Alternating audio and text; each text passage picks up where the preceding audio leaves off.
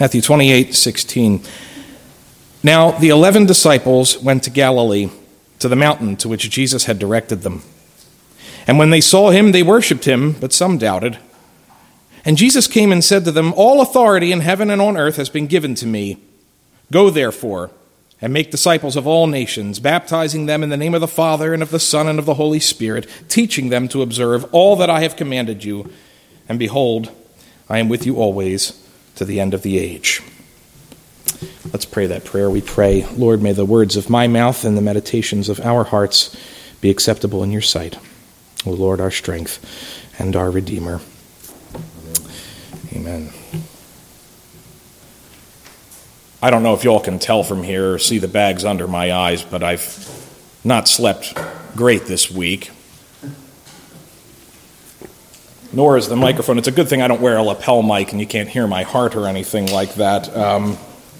Georgia has resigned herself to being a baseball widow for the next week or so. I can't really believe what I'm watching or listening to. And it raises a philosophical question. How do you assemble a winning team?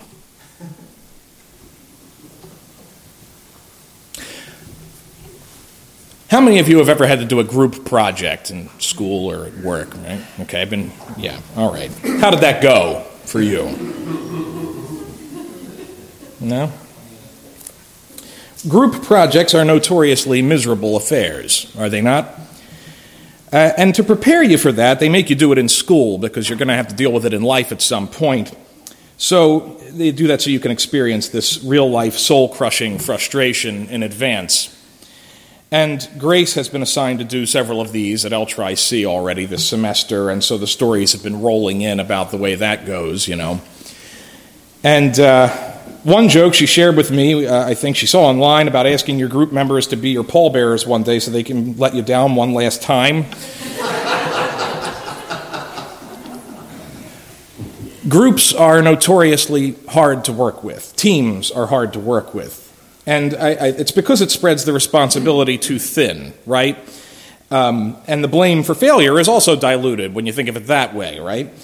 And parenting teaches this as well. I mean, I don't know how many of you parents here have ever struggled to get your kids to do anything at any point. Yeah. Stupid question. I already know the answer to that. It's baked into the cake. This is what parenting is. But there are good ways and bad ways of motivating your children. And I have a bad habit as a dad. Well, actually, I have several bad habits, but one of those habits that I'd like to mention, this morning is I have a tendency to assign a task to all of the kids in big blanket statements, usually in a loud voice, to demonstrate my frustration and the importance of this task. And when I do that, all of the kids look guilty. They have rehearsed that face, they know, and then typically, none of them does anything. Because I didn't name a specific child, nothing actually happens. And this is a reflection of a broader principle in personnel management that Reverend Green is often fond of reminding me of. He says you should always assign decisions to a committee, but you assign jobs to individuals. And that's how delegation works. And it tells you what a good manager and listener I am that I had to ask David by text earlier this week to repeat this again before I added it to my sermon, because I still couldn't remember it. Reverend Green also frequently tells me that every job needs a job description because you can't measure how well anyone is doing if expectations are not clear, right? So, delegation largely means knowing what job needs to be done and then figuring out who's best suited to that job. Do they have the necessary skills and knowledge and ability to do this right, and then getting them to do it. Well, today we're beginning a mini-series. It will be short. It's not going to be like we've done here with the Sermon on the Mount. We're doing a mini-series on the Great Commission, which is basically the scene where Jesus, on his way to the Father's right hand, delegates the future of the church into the hands of a committee, a group. It's almost like he never took a leadership class from Reverend Green. But on the other hand, he does give a very clear job description, right? It's short and sweet. He doesn't give a lengthy lecture the way I do with the kids too often. He says everything they need to know in just a couple of verses. And the Great Commission is the climax of Matthew's gospel. It's probably the most memorable ending of any of the gospel accounts. He's giving the disciples this final pep talk and a reason to keep going. And that's helpful because it would seem like the purpose of their ministry as his disciples so far, right, has been to kind of follow Jesus around and watch him do stuff and to help out here and there as he instructs them. And now that he's leaving them, they're going to need a sense of direction. Like, what do we do now? One might even say that they need a new vision and mission. So I think that's an entirely fitting thing that we jump ahead to this passage because we happen to be in a season as a church where we are pursuing this new vision and mission. But in some sense, we always remember that the churches, capital C church, their overall mission has not changed from the day Jesus spoke these words that we saw recorded here in Matthew 28. There's a reason why we cited this passage in the new vision that we prepared, because the new mission and vision for LVPC is really designed to help us better fulfill the original mission and vision of the church. The mission hasn't really changed in its essence, just in the circumstances, right? So we have inherited these orders from the original disciples. And the Great Commission is Jesus' appeal to his disciples to go and be fruitful, right? The mission is for the disciples to go make more disciples. And it actually echoes the creation mandate to be fruitful and multiply. True discipleship means multiplication. There's no way around it. There is a reason that Jesus is constantly using illustrations of plants, or he talks about leaven. The church is something that grows. It expands. But this passage is also fitting for us because it's the other bookend of Jesus' earthly ministry. We're skipping all these exciting events that happened in between. We just wrapped up the Sermon on the Mount last week, and I think that there's an obvious connection point, maybe several, between the Sermon on the Mount and the Great Commission. We said several times that the Sermon on the Mount is essentially like a handbook on discipleship. What does it mean to follow Jesus? What does it mean to be his disciple? And that sermon, which was Jesus' first recorded sermon of his public ministry, it came right on the heels of him calling the first disciples. We talked about that passage in chapter 4. If you go back in your memory or sermon notes, if you keep them, you may recall that they were not originally even called disciples. That's not the word that Matthew used in the account when he was first calling people in chapter 4. It's not till chapter 5, verse 1, when Matthew says that they came and they sat on the mountain at his feet. When they came to hear him teach, that's when he calls them disciples. So the disciples are those who follow Jesus and listen to him. They sit at his feet and he teaches them. True disciples listen to Jesus and they obey him. And part of obeying him means they must reproduce. And here at the end of Jesus' earthly ministry, he's going to command his disciples to go out and make more disciples, even as he must physically leave them. Now, I decided a while back that I think we're going to take a couple weeks on the Great Commission because this is our job description. It's our mission and vision as the universal church. And when there is no vision, the people perish. And without a job description, morale plummets because nobody knows what they're doing. So the Great Commission is really a gift from Jesus to his people.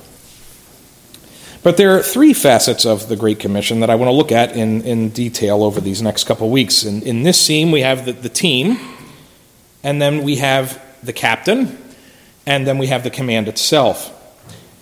And today I want to look specifically at the team, the disciples themselves, because these are our spiritual forefathers, right? And in this scene, we are watching the sort of founding fathers of the church, as it were, and everything we do, everything we say, everything we do today as Christians kind of begins with what these guys were commanded on that mountaintop. What we as the church do starts with what Jesus told these guys to do. So what can we learn as we look at them? Well, let's think about it. Who are these guys, right? The passage itself doesn't tell us much about the background. We know that what we're looking at right now in this scene is what remains of the 12, right? The reason Matthew skips introductions is that he expects that we have read the rest of the book, but for now we did cheat and skip 20 chapters to get here. But I'm assuming you're all familiar with the 12 disciples, right? You've heard of them. Of course, Jesus never said that they were the disciples, as in the only disciples. We just tend to call them that because they were so particularly close to him. And you understand the idea of who they were. Maybe you get the names mixed up. I think that's true of all of us, right? But you get the idea. Jesus had many disciples during his earthly ministry, but 12 who were close.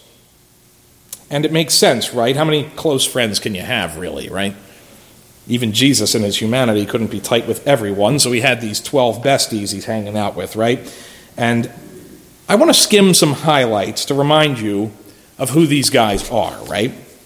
When we started the Sermon on the Mount, we hadn't met all these guys yet. In chapter 4, we were told that Jesus had kind of just went out and grabbed 4 fishermen, right? And he kind of pressed them into service. And it was Peter, Andrew, James, and John. They were called away from their nets. They obeyed. But he apparently padded those numbers later after the Sermon on the Mount. We don't get a background story for all 12 of them, but Matthew records how he came to follow Jesus, and he records that a little later in chapter 9. He says that, it says, as Jesus passed on from there, he saw a man called Matthew sitting at the tax booth, and he said to him, "Follow me." And he rose and followed him. And as Jesus reclined at table in the house, behold, many tax collectors and sinners came and were reclining with Jesus and his disciples. And when the Pharisees saw this, they said to his disciples, i.e. the 12, "Why does your teacher eat with tax collectors and sinners?" But when he, Jesus, heard it, he said, "Those who are well have no need of a physician, but those who are sick. Go and learn what this means. I desire mercy and not sacrifice, for I came not to call the righteous, but sinners." So you see kind of right away in the accounts that we do have of how he calls these guys, that he doesn't make them clean up their act, right? He didn't make Matthew earn anything or straighten himself out first before he came. He calls him, and then he goes right to his house. And I think all of these guys had a similar experience. Right here, in this well-known passage about Matthew, we learn some basic premises that even Jesus' closest disciples, it's true of, right? We learn that his closest disciples are sinners, but that Jesus called them anyway. And that's true because Jesus always picks his friends. They don't choose him. None of these stories start with how some guy just sought out Jesus on a whim. Every one of them was chosen by Jesus, seemingly arbitrarily, and usually while they were working and busy. Jesus forces them to walk away from their livelihoods like mid-shift without explaining anything to a supervisor. But he doesn't just call them to a life of service, right? He calls them to a life of fellowship with him. He eats with them, and he counts them as friends. And he even immediately is sticking up for them when people start giving them grief. So when you read at the end of the book of Matthew about these 11, you have to remember where they come from. They're not just working-class Galileans, right? They're all sinners called by Jesus who have become his friends. It's not just a number.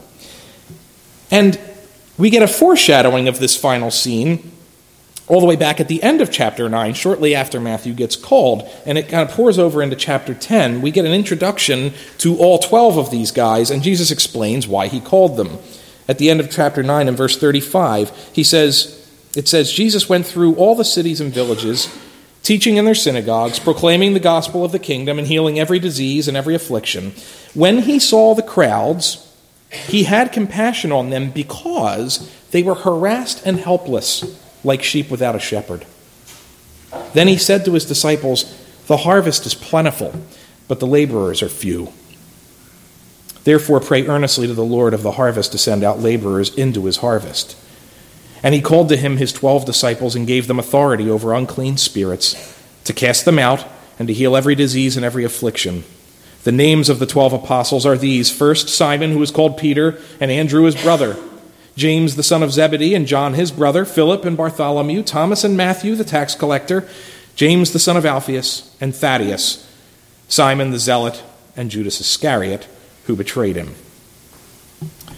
So we learn that early on that these 12 men were also called apostles, including Judas.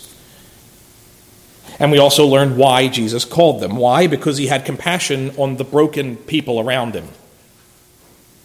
And because he wanted more laborers for the harvest. The main description of the job description for the apostles was to be the hands and feet of Jesus, to go do what Jesus was already doing because the harvest is too big for one man. Jesus, in his humanity, could not touch all the sick or personally proclaim the kingdom to every ear in the world. There was physically just not enough of Jesus to go around. So he calls his friends in to help. He deputizes a posse to give him a hand. And again, they are his hand-chosen team. None of them are there by accident. He picked them. So when we get to the Great Commission doesn't come in a vacuum. This was their job from the earliest days of Jesus' earthly ministry. And one would think that after all they've been through, right, all they've seen, all the stuff we skipped in those 20 chapters, that these disciples would be amped up and ready to go for this, right?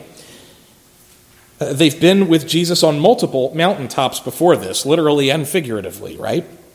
They have had a front row seat for everything Jesus has been doing since the Sermon on the Mount. That means an awful lot of healings, an awful lot of exorcisms, miraculous feedings, right? And not just the miracles, it's the up-close compassion that only Jesus could possibly display, the love he shows, the compassion of a man who knows everything about you but loves you perfectly anyway. These disciples heard all of the parables the first time they were spoken, and moreover, they even got a private interpretation sometimes afterwards, right? They've seen him walk on water and command the weather to calm down.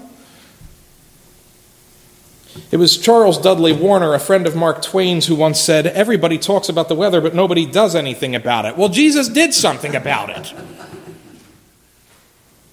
There are climate scientists who are convinced that we have the power to control weather in the future by burning less fuel or whatever, but I doubt they're envisioning exactly what Jesus did. This is a little extreme, right? These disciples were there at the triumphal entry. They have seen Jesus at the heights of ministry and popularity. They had eaten Passover with the Passover lamb himself. They saw him transfigured on the mountaintop. They saw him die, and now they see him alive. In short, they have seen up close the power of God. But what condition do we find them in here? In this final chapter, this final section of Matthew. It says, "Now the 11 disciples went to Galilee, to the mountain to which Jesus had directed them, and when they saw him, they worshipped him, but some doubted."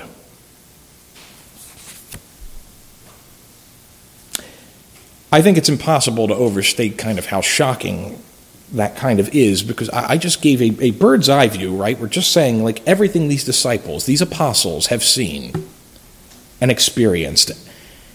And here we are in this final mountaintop scene with Jesus, and the first thing that stands out to me about this crew is their weakness. The first thing you notice right away is the number. 11. Doesn't have quite the right ring, does it? And it's the first time we've seen them referred to in that way, because obviously something changed, and it was a recent change. Judas, a trusted member of the team, thought to be pretty good with money, who had, like them, preached and done miracles in Jesus' name, had driven out demons and everything else, and he had turned out to be a traitor. And the vilest kind of traitor who would sell out his friend and Lord for a few pieces of silver. Now, Scripture doesn't give a full accounting of Judas's motives. Satan had a direct hand in it, right? And we could speculate all day on why he turned on Jesus. Like money, it would seem like would have to be a secondary thing, like an extra perk, right? What was it? Disillusionment? Some secret sin struggle, political disappointment, some deep embedded anger, resentment? We don't really know. I suspect that, like many betrayals, it probably seemed kind of just senseless and completely out of the blue to the other disciples. Think of how the church, even today, will spend years trying to pick up the pieces after a hidden scandal suddenly gets exposed, right? Think of someone famous like Ravi Zacharias, right? Have any of us fully come to terms with this discovery that he was a wolf? I think it's easier in some ways as time passes to condemn someone years later when you've had time to kind of fully digest what happened here and the weight of what happened, the weight of what they did, right? But I wonder if at this point, so early in the game, the disciples are still in disbelief. Because you have to remember that Judas was a friend. This is a guy that they've lived with for 3 years. And when the betrayal happened, it happened quietly, right? No one had an open quarrel with the guy or anything like that. He just kind of went out that night, right? And later they find out, oh, he hung himself. Like, what? So I feel like even in that simple little phrase here at the beginning of this passage, that simple phrase, the 11, that's like a loaded term. There's a lot of pain and confusion behind that number. Who can you trust if we can't even trust each other? And then Matthew says also, yes, that they worshipped Jesus, but some of them doubted. Even now, Jesus is standing here in the flesh, and yet some doubted. I can't help but wonder if it's a subtle confession, because after all, Matthew was there, right? Matthew doesn't say what they doubted exactly. The context seems to indicate that they doubt the truth of the resurrection, but I bet there's a lot of other doubts swirling around at this point. You figure, at the peak, Jesus had massive crowds following him, right? And it looked like there was a massive movement getting rolling here, right? And now, the crowds are gone. Judas is dead in an apparent suicide, and apparently he was a wolf. And now Jesus is leaving. Like, is it so surprising that these guys would be feeling a little shaky right now and uncertain? The whole project feels uncertain. Jesus is back, that's great, but it's also kind of mysterious, and he keeps vanishing on us and stuff, It's like he appears and disappears, I don't know what's going on. And here we are in Galilee, miles from Jerusalem, and it all kind of feels like a dream. And Rome is still in power. The Jews have rejected Jesus, and our fellowship has been broken, and nobody knows what we're supposed to do now. And when you think of the apostles, these disciples, as representing the church and God's people, right, I would describe their current status as uncertain. It's like when you see injury rosters in sports, right? Lower body injury, uncertain, right? They've been on an emotional roller coaster, and I'm sure they feel almost numb, and I bet they feel demoralized and confused and a little bit scared. This is a wounded group of men. And don't get me wrong, I'm sure there's some joy and excitement in here too, right? Because Jesus is here, right? But even the joy of that is mixed with shame. Because you have to remember that none of these guys exactly acquitted themselves very well in Jerusalem a couple weeks ago. I mean, Peter especially with that silly ear attack and then denying Jesus 3 times. But all of them ran away from Jesus in Gethsemane. Long story short, I look at this crew and I think to myself, what exactly do these 11 have to offer? I mean, let's be honest, they were never very promising recruits to begin with. And now they're coming off a string of serious losses and failures. They look about as promising as the Phillies did back in September. No wonder some doubted. Some still doubt the Phillies. Joe's losing sleep here. Now, I'm not a betting man, especially around Pat Hansel. But if I were a betting man, I wouldn't put much on these guys being able to do the task that Jesus is about to give. If any of us were told to build the church here in Allentown, right? If anyone with management training were looking for a solid team to lead this effort, right? I'm thinking these 11 guys wouldn't be it. They are the definition of damaged goods. And so damaged is their psyche that they can't even really accept the good news of the resurrection. They look at Jesus and they smile, but inside they kind of half suspect that it's like an illusion or something, like maybe I'm dreaming and maybe it's all a lie and I don't want to get fooled again. I don't want to get my hopes up. This team is a picture of brokenness and fear and inadequacy, and in spite of everything they have seen and done in the last 3 years, their faith is weak. How do you build a church with a demoralized group like that?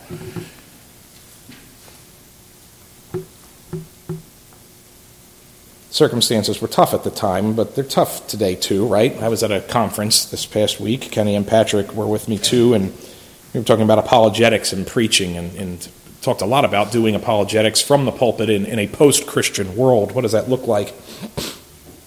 I came home with a lot of what I'll call concerns on my mind. Because to hear these gentlemen tell, we are living in an increasingly troubled age, spiritually speaking, and we already kind of know that, right? We talk about that frequently enough. But the discouraging thing is that this post-Christian, increasingly anti-Christian culture is attacking people within the church. Marriage is under attack. Faith is under attack. Our children are under attack. We have an enemy who's very active. And we were repeatedly warned by these men who were on the front lines in their various ministries that things that were once unthinkable pastoral situations are coming our way. And they warned us to be ready for it. One of these gentlemen said he's receiving emails every week at this point from people who have undergone surgery to look like the opposite sex and have done permanent damage to the body that God gave them that is now irreversible, and who now feel regret and are asking him, what can I do? What do I do now? I have a pastor friend who told me recently that he thinks in this age our role is becoming less focused on winning the culture wars. That ship has already sailed. Instead, we are standing at the door waiting for people to crash and burn and eventually come back to church just so that we can bind up their wounds and try to help them move on when they finally despair enough and come to an end of themselves. That we are essentially becoming a triage unit for a collapsing society. I think he's right. And I think he accurately describes what the church must do to be faithful in this age, but I'll be honest, it doesn't really sound very exciting. It sounds depressing and hard and painful. And when I start thinking that way, I sometimes wonder if the church today, and if LVPC in particular, has what it takes to face these challenges. Do I have what it takes to face these challenges? And again, I ask, if any of us were put in charge of building the capital C church in Allentown here, would you look around this room and be like, oh yeah, I can totally work with this. This is just a dream team waiting to happen. And please don't feel insulted, because I can tell you right now, I'm not the pastor I would choose to lead this charge either. But that's kind of the point. I think we're probably a more promising bunch and a more promising institution than the disciples in this scene. Bear in mind, Pentecost hasn't happened yet, folks, right? This is still the same dopey, lovable Peter we've been following all along, right?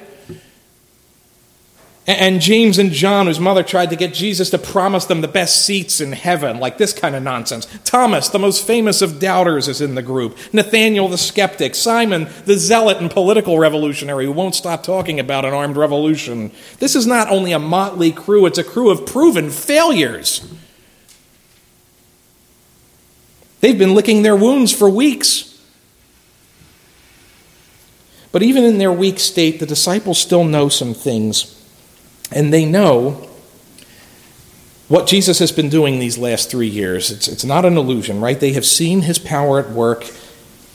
They have heard his wonderful words, what Peter called the words of life.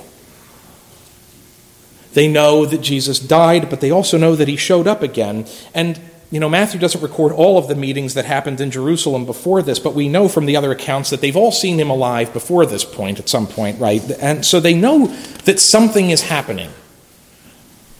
What they don't know is what it all means or what happens next or what their role is in it, if there is one. The official word on the street, as Matthew records in the previous section, is that Jesus is still dead, but the body was stolen by them.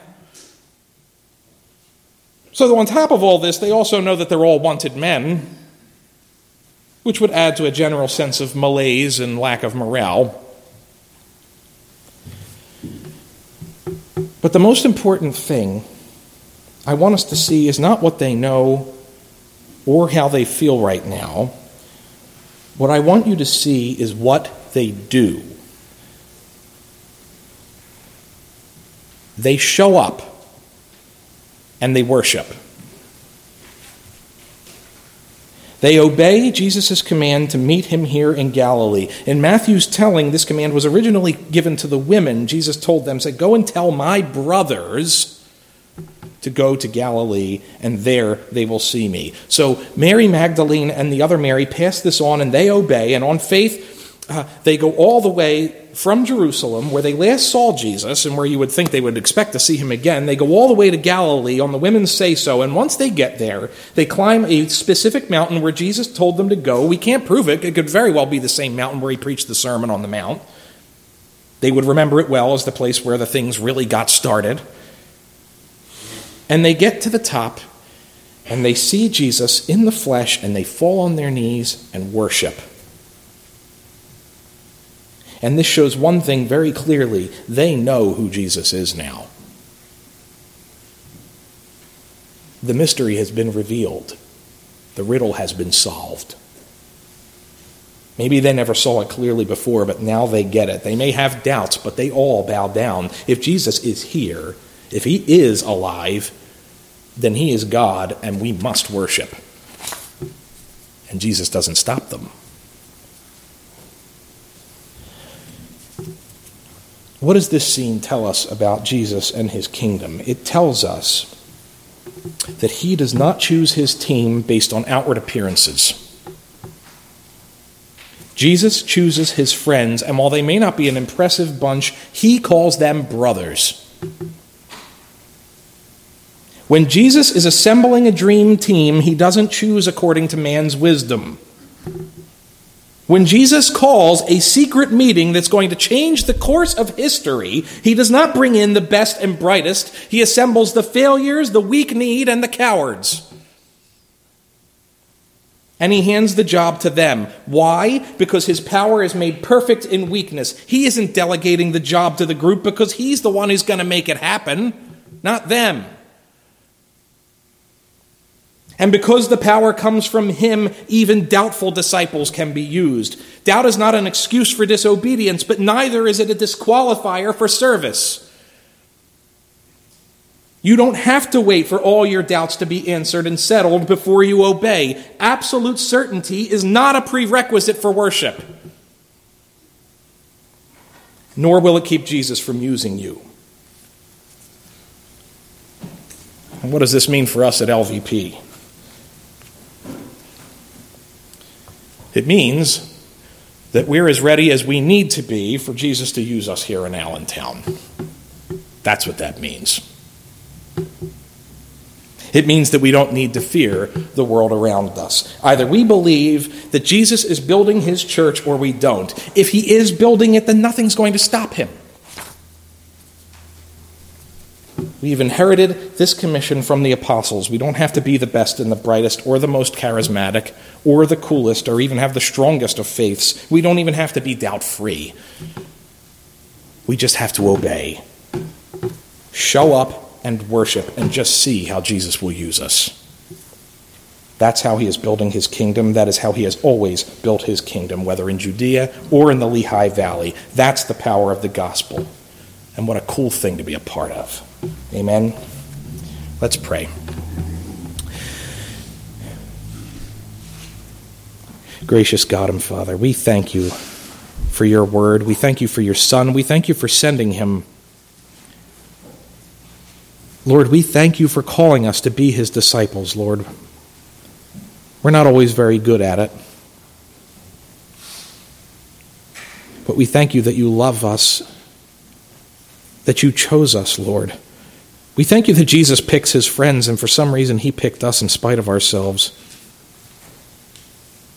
Lord, we thank you that he uses broken, weak, cowardly, messed up people and turns them around, calls them his brothers, and uses them to build his kingdom. Lord, we want to be a part of that. Lord, use us and be glorified in this city, in this church, and well beyond. We ask these things in Christ's name. Amen. The grass withers and the flower fades, but the word of our God will stand forever.